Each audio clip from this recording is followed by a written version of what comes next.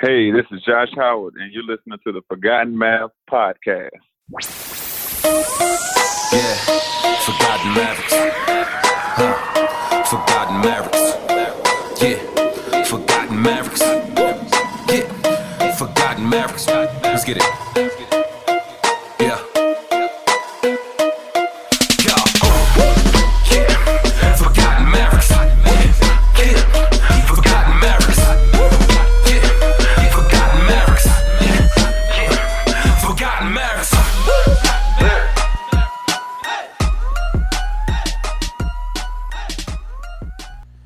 Hey, this is Mike Frailer, and I'd like to welcome you to another episode of the Forgotten Maverick podcast. My guest for this episode is Bill Curley, a 6'9" forward from Boston College who played for the Mavs early in the 2000-2001 NBA season. Today, he is the head men's basketball coach at Emerson College in Boston. Thanks for listening, and now here's Bill Curley. Hi, Bill. Hello. Hi, how are you doing tonight? How are you doing? I'm doing well. Thanks for calling in. I apologize if my audio isn't great. I'm actually running on a different computer and a different microphone. I couldn't get my usual one up and running, so I'm using a different one, but I should be able to work fine. No problem. I can hear you fine. Okay, great. Well, I'm happy to hear that. Well, I just want to say thank you for joining this podcast episode tonight, and I'm excited just to learn more about you and about your basketball journey. I'm a lifelong Dallas Mavericks fan, and I've just been over the past year and a half catching up with really anyone who's ever played for the team. And I'm a diehard fan. I know your stint here was pretty short, but I do remember you on the team back in 2000, and I'm just excited to learn more about your basketball story. Okay. So one of the first things that I like to ask any former NBA player that I'm having a conversation with is just, I know you grew up in the Boston area. What got you started in the game of basketball? What initially attracted you to the sport? Probably my family growing up in the heart of the Celtics. Growing up in Boston and having my I got a pretty big family. My dad and uncles and my mom's brothers and uncles or brothers, they all played. So just sports fans out here in Boston, and had a great team to root for and great tradition that you kind of grew up dreaming about. Absolutely, yeah. I'm sure that was an exciting time to be growing up and be a Celtics fan. During your high school career in Duxbury, were there any future NBA players that you were playing against, or did you have like a big time local rival during your high school career? It's funny, well, we didn't have the greatest league, but we did. We played Eric Bronson in the state championship game. Oh wow! He played at Temple and played in the league for several years. So we did play against one other, so to give a little bit of credibility. But I wouldn't say we had the best high school league to play against, but we had some solid players. I know you graduated from Duxbury. What was the recruiting process that led you to go to Boston College? Did you intend on staying local for your collegiate career? I really didn't know what I was going to do. Boston being a big pro sports town, mm-hmm. Never really thought about college, until you grew up dreaming of the Celtics. And, then you started realizing you're pretty good. And that's, right when I could kind of remember playing, I remember watching Patrick Ewing at Georgetown. And then you start to there's a local kid, and you start to follow that and kind of get into the college game and with the Big East around here.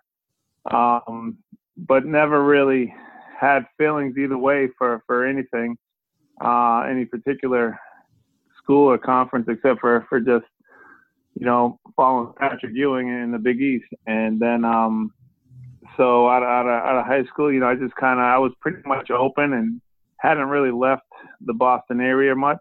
Mm-hmm. So I took a couple visits, and in the end, it came down to I think, I wanted to be in the Big East. I went out to Michigan, Notre Dame for visits, and just, being out there, it's like, I don't know if I could be that far away from the ocean.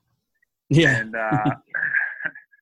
and then but I had no idea until I got there. I just didn't see myself out there. And then when I went to UConn and Villanova, and my last 3 visits, those 3 with BC, were okay. This feels more comfortable, and you just looked at it, and BC, you're in a great city. It's a great school. We had a great coach, and it you're playing in a great conference, so it was a slam dunk to be able to get there. But it was a tough call between the other 2 Big East schools, and in particular UConn. Well, I mean, I think you made the right decision. I've been doing some research on you over the past couple of days, and I know you had a very successful collegiate career, making it all the way to the Elite Eight in 1994. What are some of do you have any memories that stand out about that magical run during your senior year at BC? Well, we had arrived at BC. I say we had 3 other kids in my class, 3 other players, Howard Isley, Malcolm Huckney, and Gerard Abram, that we came in together and basically were thrown into the fire as freshmen playing in the Big East. So the 4 of us were starting from our freshman year. Mm-hmm. And that wasn't a great conference at the time, when you to do that for. I mean, it was great for players, but you're going up as a freshman, going up against Morning and Matumbo, and you're 200 pounds trying to go against those guys. And then you got Avon, and you just go down the league, Billy Owens. I mean, it was an incredible league. And to just get our trial by fire there was tough. And then we took our lumps, but we were able to hang in there and learned a lot and stuck together. So we were really excited going to senior year. We got off to a pretty good start, had a couple disappointing losses, but we were right there. We felt we could play with anybody. And, going to the Big East tournament, we were pretty pumped up. And we got shellacked by Georgetown in the first round there. And so it was pretty negative after that, when we left New York and waiting to see if you're going to get in a tournament. And then I just remember just being a real negative feeling about the whole program and the campus at the time. Even if they get in, they're going to be one and done. And maybe they win one. They get North Carolina. They have no chance of beating them. And so it was great to want to be a part of the NCAA tournament for our first time, and then 2, just to get away from campus and get down into Maryland for practicing, and get away from it, and just was just a team and just kind of refocused, and we just kind of caught lightning in a bottle. Yeah, it looks like it was a magical run, and I believe it was just last month that you guys all had a reunion, and your BC jersey was retired, correct? It was, correct. That's I saw some footage of that online. That must have been a special evening for you and your family. What was it like getting to reunite with a lot of your teammates, or do you guys all still keep in touch regularly? Well, that's the beauty of technology nowadays. It's a lot easier than just a phone call away. Your text, your video call, whatever. And we had a great relationship, and we battled through the years and then stuck together. And you have a bond that no matter, even if you don't talk for a few years, it's like you start up right from the get-go, like you'd never had any time pass. So, that was probably the best part about it, to have the whole team back together. We had a few guys that were working and couldn't get there, but it was great to get everyone back into the building again. It looked like it was like I said, just a special evening for you and the program and your family. So I'm happy for you in that regard. That's quite something to celebrate. So congratulations on that. So I know your BC career wraps up in 94, and you're getting ready for the 94 NBA draft. I'm curious, heading into the draft, what were your expectations? You had a pretty stellar career at BC, so I'm just kind of curious what your mindset was and your expectations heading into the 94 NBA draft. I don't even know, to tell you the truth. It was all coming. You're just so excited because it's something you dreamed of as a little kid, and to now be so close to be able to see that there might be a chance that you could get drafted, and just a lot of excitement and just waiting with anticipation. You know, I think it's just that moment that you grew up, you know, just dreaming about. You know, you're gonna get to play against the best players in the world and compete, see how good you are, and so a lot of excitement and just couldn't wait to get going. Absolutely, I'm sure that was an exciting time. So I know you're in the draft. You were selected by the Spurs, but eventually made your way to Detroit for your rookie year. And on that team was another rookie by the name of Grant Hill. So, you know, you got to play with a lot of legendary players in your NBA career, Grant being one of them. What was your experience like as a rookie in Detroit, playing alongside Grant Hill, Joe Dumars? You know, the Pistons weren't too far removed from the Isaiah Thomas era and everything like that. So I'm just kind of curious what some of your memories are from your rookie year. Again, just a lot of excitement, you know, a new chapter in your life. Just again, it's something your dream come true, and then it kind of becomes a nightmare with injuries. And you know, you don't care about anything. You just wanted a chance to play. And you know, with Dumars there, that they won titles and they playing for championships, and playing with guys like Grant Hill that are winners that you want to be a part of, and you want to play for that championship. And so a lot of excitement from that part. And you know, injuries just kicked in, and so it became a battle just trying to get healthy. And took a little different turn than you expected, but it was, you know, learned a lot, you know, and you try to just keep grinding away and just say you just got to get healthy and learn and you know, see what kind of game it is. Everyone's out there, tremendous players and different scouting reports and whatnot, and different coaches from all walks of life. So you know, you try to learn as much as you can and get your body back to where you can go out and compete. Yeah, I know. You know, speaking of those injuries, after your rookie year, you spent the next 2 full seasons on the injured list. Before, just like I said, 2 full seasons. And I think you kind of touched on it briefly before, but you know, as a young player, what's going through your mind? I mean, like you said, injuries just really took a toll on you at that point. Well, it's just the stubborn Irish in me, where you're trying to.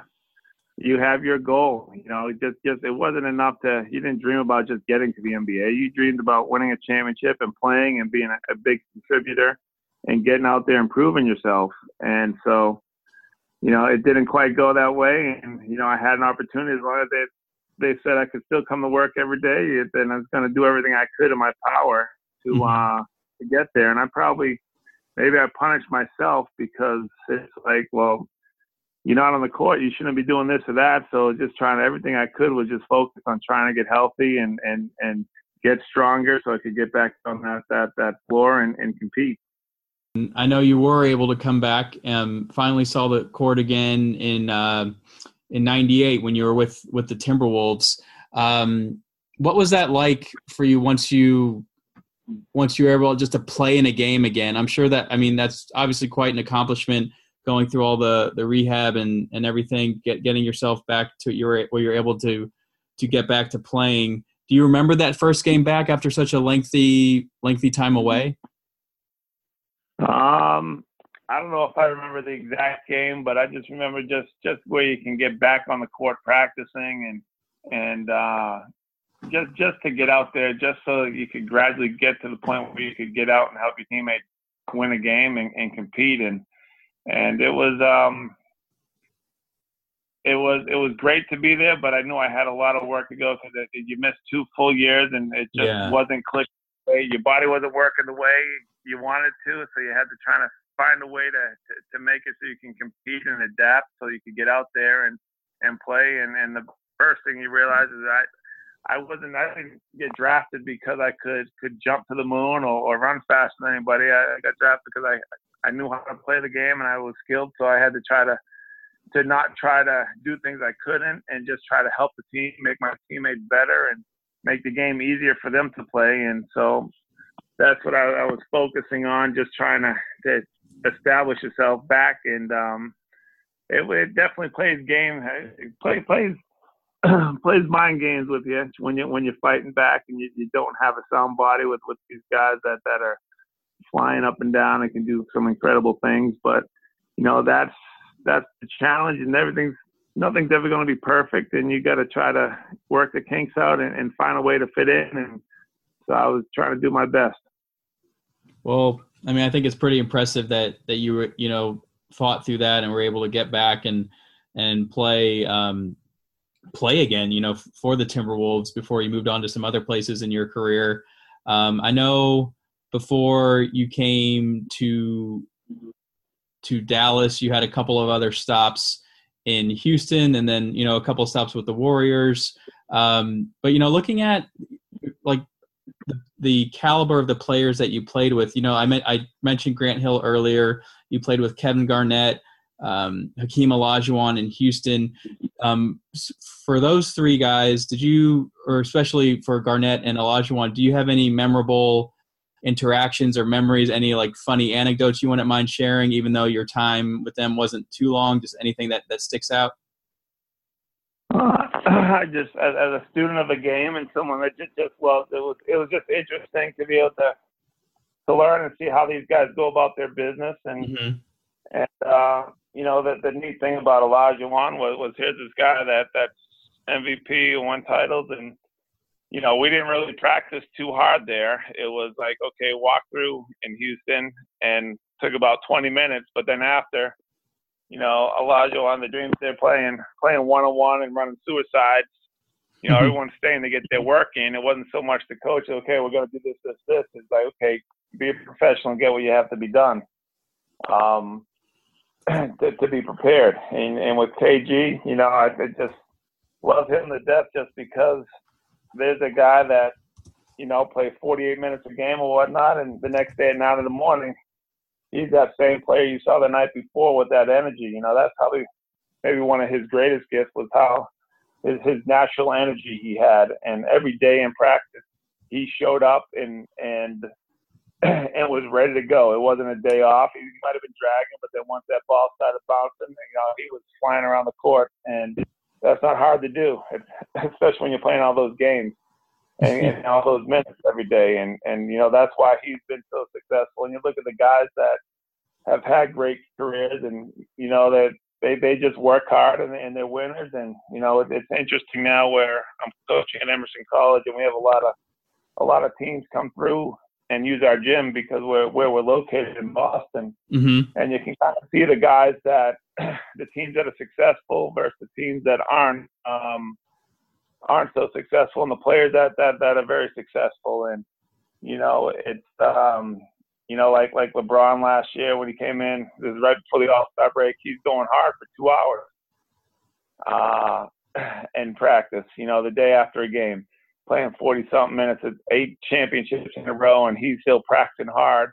And then other guys will come in, they just won't keep their shoes untied and sit down and watch. And yeah, everybody needs a day off, but you can see these great players that have that mentality. And, you know, even though I was at Dallas for a few months, you know, with Dirk and Nash there, you know, those guys on game days, you know, we're in there shooting, we're down at the practice gym, and they're out riding bikes, lifting, and they get a ton of shots up. This is before the game, you know, this is in the morning, and then they show up for the games. And so it's not hard to see why great players are great. Yeah, I wanted to, you know, touch more on your Mavericks experience. So thank you for kind of segueing into that. I know you were traded here in the summer of 2000 in a very big trade, 4 teams, several players, probably one of the biggest trades in NBA history at that point that you were involved in. I'm just curious, I'm curious learning players' trade stories, like how they found out they were traded, their reaction to it. So do you remember how you found out about that particular trade, and that you were your thoughts on coming to Dallas at all at that point in your career? Well, we had just finished I was playing with the Warriors in the Summer League, the LA Summer League there. And I thought I had a pretty good Summer League, played pretty well, especially we played the Dallas maybe 3 or 4 times that week, and thought I had a pretty good camp or whatever. And I was actually at my mother's 50th birthday party back here in Boston when I got the call saying there's a big trade, and that, you know, I was going to be involved in it. And, you know, I hadn't had a contract at the time, but so I that was great news. Yeah, you're going to sign for the year, whatever, and then get to play. And I was excited as all heck because I was going to get to play with Howard Isley again. So, yeah, I was going to ask about that. That was a great bonus for me. And I was starting to get my body back together a little bit where I could start to do things. It was a slow improvement, wasn't the best. Still had to fight through things, but it wasn't taking. It still took a long time to get loose and get going. But once I did, I could do it a little bit better. And so I was starting to feel excited and just knew I just had to get over this hump. So I was real excited and to hear some great things. I think that was right when maybe a year or two right after Mark bought the team, and yes. Nelly, they're getting everything going again and putting a lot of buzz to it and a lot of excitement. So it was a great time for me. Well, yeah, that's cool to hear. Yeah, you that was actually Mark Cuban had purchased the team about midway through the previous season, so this was his first full year of owning the team. So once you got here, once you arrived here, what are your memories of that training camp here in Dallas? Because you're right, it was the Mavs had finished the previous season on a strong note. Things were somewhat exciting around the team. They were expected to make a playoff push or at least take a big step in the right direction. So what are some of your memories of that training camp under Don Nelson? I was just loving it. I thought I was moving better than I had in several years. And first training camp, I was really going to have a great attempt at. We had the lockout the year before and or 2 years before that. So I was just starting to get my feet back underneath me a little bit, I thought. So just excited and to be there with Bradley and Leitner and those guys and Howard and everything. It was just fantastic, and to play for Nelly there just to see how he worked. And by that time, I'd played so many different coaches that that was part of the fascinating part for me. Another opportunity to learn more about the game and to get going. And so it was a lot of fun. Yeah, that was a fun time in Dallas, and you got to see you alluded to it earlier, just the work ethics of Nowitzki and Nash, and which I thought was pretty cool. And obviously Michael Finley too was the All-Star at the time. I'm thinking of I think I've done a couple of other episodes of this show with some of your Maverick teammates from that team. I think the only two I've actually talked to date from that team are Etan Thomas and Gary Trent, but I did do episodes with them as well. Okay. And now playing every time after practice, we'd have great one-on-ones with Leitner, Etan, Bradley, Dirk, and we kind of joke about it, but it's funny that's right when I got cut. We were playing, and Dirk was playing, and he tried to go up and do an up and under, and I kind of put my hand down, and it's like, oh, my arm like dripping out, or it's like my arm falls out. The next day, I basically get cut. So you gotta watch out who you play with. But no, it was just awesome because you just had a bunch of hoop rats. Leitner every day playing one-on-one after practice, and just from all different spots, and the coaching staff there was fantastic. So again, it was another opportunity for me to learn and to observe and see what's going on and a chance to compete. And I wish I could have stayed a little longer, but that's the way it goes. Yeah, no, definitely. That was an exciting season for Maverick fans after, the 90s were not very kind to the franchise. So it was an exciting time. Was there any significance behind your jersey number of 31 while you were here? I wore that my sophomore year in high school. So, obviously Brad Davis had 15 retired. That was my number, that number of choice. But I went back to the 31 that I had in high school. So that was probably the biggest thing. Creature of habit. Yeah. Yeah, no, I was curious about that. So I know that was you were released pretty early that season, caught back on with the Warriors for a little while, but that was your final NBA stretch there. And so your professional career ended fairly early, 28, 29 years old. What spurred you into coaching once your playing days ended, or were you trying to get back? I believe you had a tryout with the Knicks, I think, at one point. I was doing some research. I did see that. I'd gone back to, I think, Minnesota's camp or maybe Golden State the year after, and went to a couple summer camps. And again, it's just trying to get healthy. And I thought we kind of, I had one summer where I really got cranking up again, like I hadn't moved in like a decade, I think, since high school. Oh, wow. And I just couldn't maintain it. You just always want to keep the dream alive and keep playing and make sure that you did everything you possibly could to get back out there and and try to win. You play to compete and win, and that was always been my goal. And I think you grow up in Boston and you see how the banners when you walk in the Garden, and that's what you play for. And anything else is just like, it takes care of itself if you can get out there and win. And so that was the hard part until they're going to say no more for you. I was going to keep going until they said that. And they said it in more ways than one.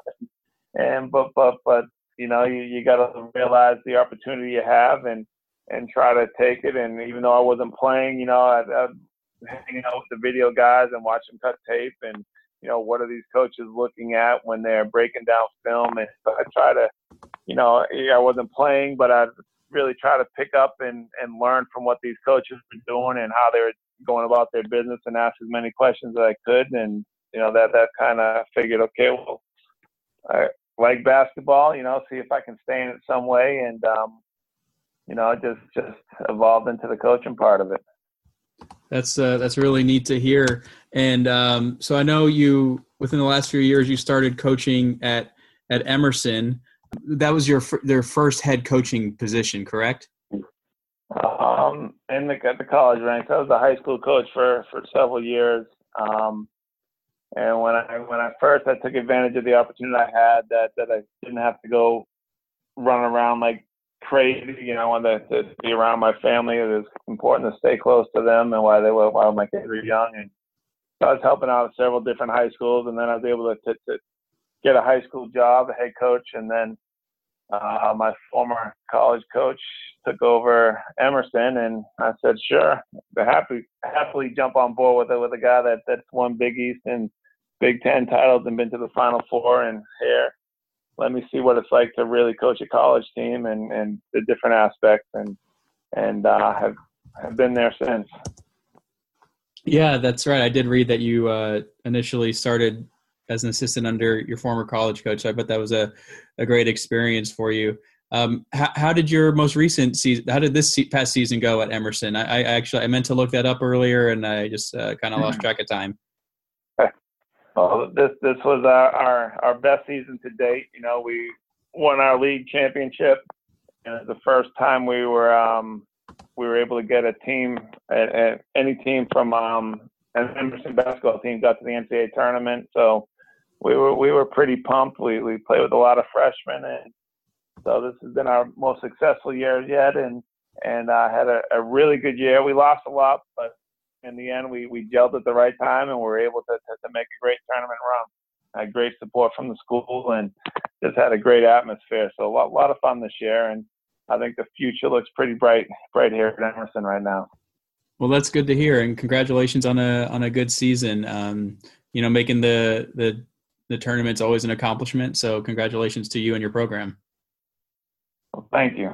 I think I just have one last question, and thank you so much, Bill, for your time. I always appreciate talking to former Dallas Mavericks, and I enjoy it just as a fan. So I always end it with a little bit of trivia. And so right now what I'm actually looking at is the opening day roster for the Dallas Mavericks in 2000-2001. So the season that you were here, there's 15 names on the roster, including you. And so what I'm looking for is the 14 other names. I wanted to see how many of them you could name based on your memory from over 18 years ago now. You've mentioned Hubert several of them Davis. already. Hubert Davis, yeah. Davis, John Bradley. The big ones were easy. Leitner and Finley and Dirk and Nash and Isley.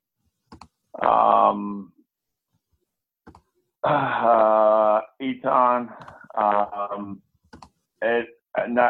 Nahara. Yeah.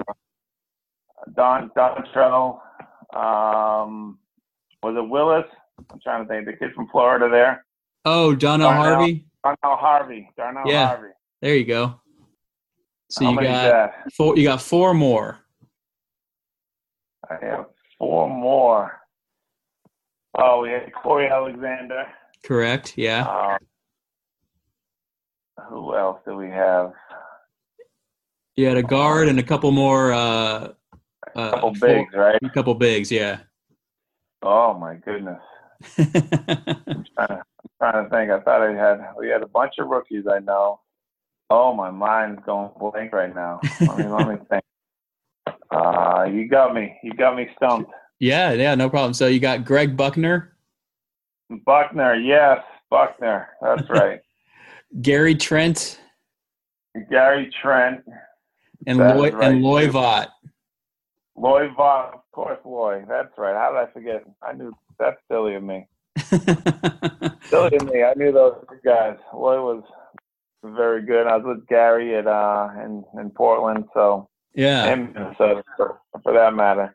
Yeah. So well, just slippage. I'm getting old. You did pretty good though. I mean, you'd be surprised whenever I do these. I've done about 35 or 40 of these episodes, and this is typically how I like to end it. And some guys do pretty well, and I would put you in that category. And some guys don't really remember much of anything, so it's always fun just seeing how they do though. Well, that's pretty good. But I forgot the easy one. Yeah. I can't believe I forgot those ones. Yeah. Well, like I said, I really appreciate you taking the time to speak to me tonight, Bill, and I hope you enjoy your off season and have a good rest of the week and weekend and everything. So thank you so much for your time. Well, thank you.